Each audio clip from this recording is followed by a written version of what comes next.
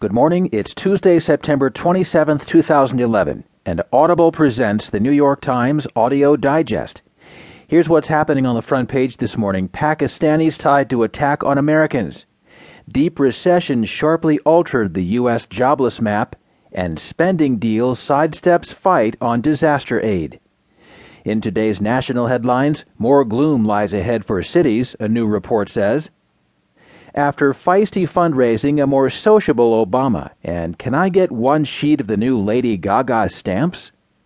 In today's business headlines, Goldman Sachs draws up deeper reductions. Freddie Mac loan deal is defective, report says, and the SEC weighs civil action against Standard & Poor's. There will be more business stories along with more national and world news, the latest from the sports page, and New York Times columnist Joe Nocera. Now, as selected by the editors of the New York Times, here are the stories on today's front page. The top story is written from Kabul, Afghanistan by Carlotta Gall. It's headlined, Pakistanis Tied to Attack on Americans.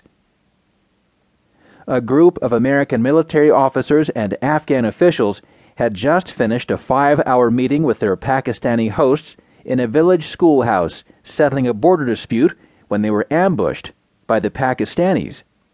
An American major was killed and 3 American officers were wounded, along with their Afghan interpreter, in what fresh accounts from the Afghan and American officers who were there reveal was a complex, calculated assault by a nominal ally.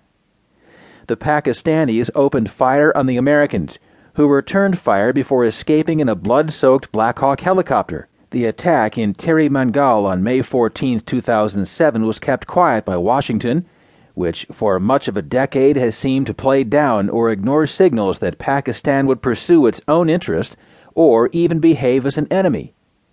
The reconstruction of the attack, which several officials suggested was revenge for Afghan or Pakistani deaths at American hands, takes on new relevance given the worsening rupture in relations between Washington and Islamabad, which has often been restrained by Pakistan's strategic importance.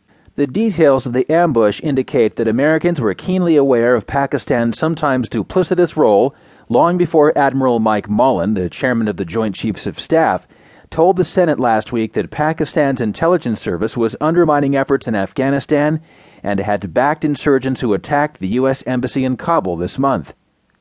Though both sides kept any deeper investigations of the ambush under wraps, even at the time it was seen as a turning point by officials managing day-to-day relations with Pakistan. Pakistani officials first attributed the attack to militants, then, when pressed to investigate, to a single rogue soldier from the Frontier Corps, the poorly controlled tribal militia that guards the border region.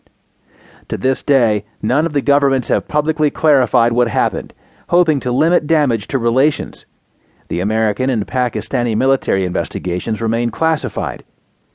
The official line covered over the details in the interest of keeping the relationship with Pakistan intact, said a former United Nations official who served in eastern Afghanistan and was briefed on the events immediately after they happened. At that time in May 2007, you had a lot of analysis pointing to the role of Pakistan in destabilizing that part of Afghanistan, and here you had a case in point, and for whatever reason it was glossed over, he said. The official did not want to be named for fear of alienating the Pakistanis, with whom he must still work.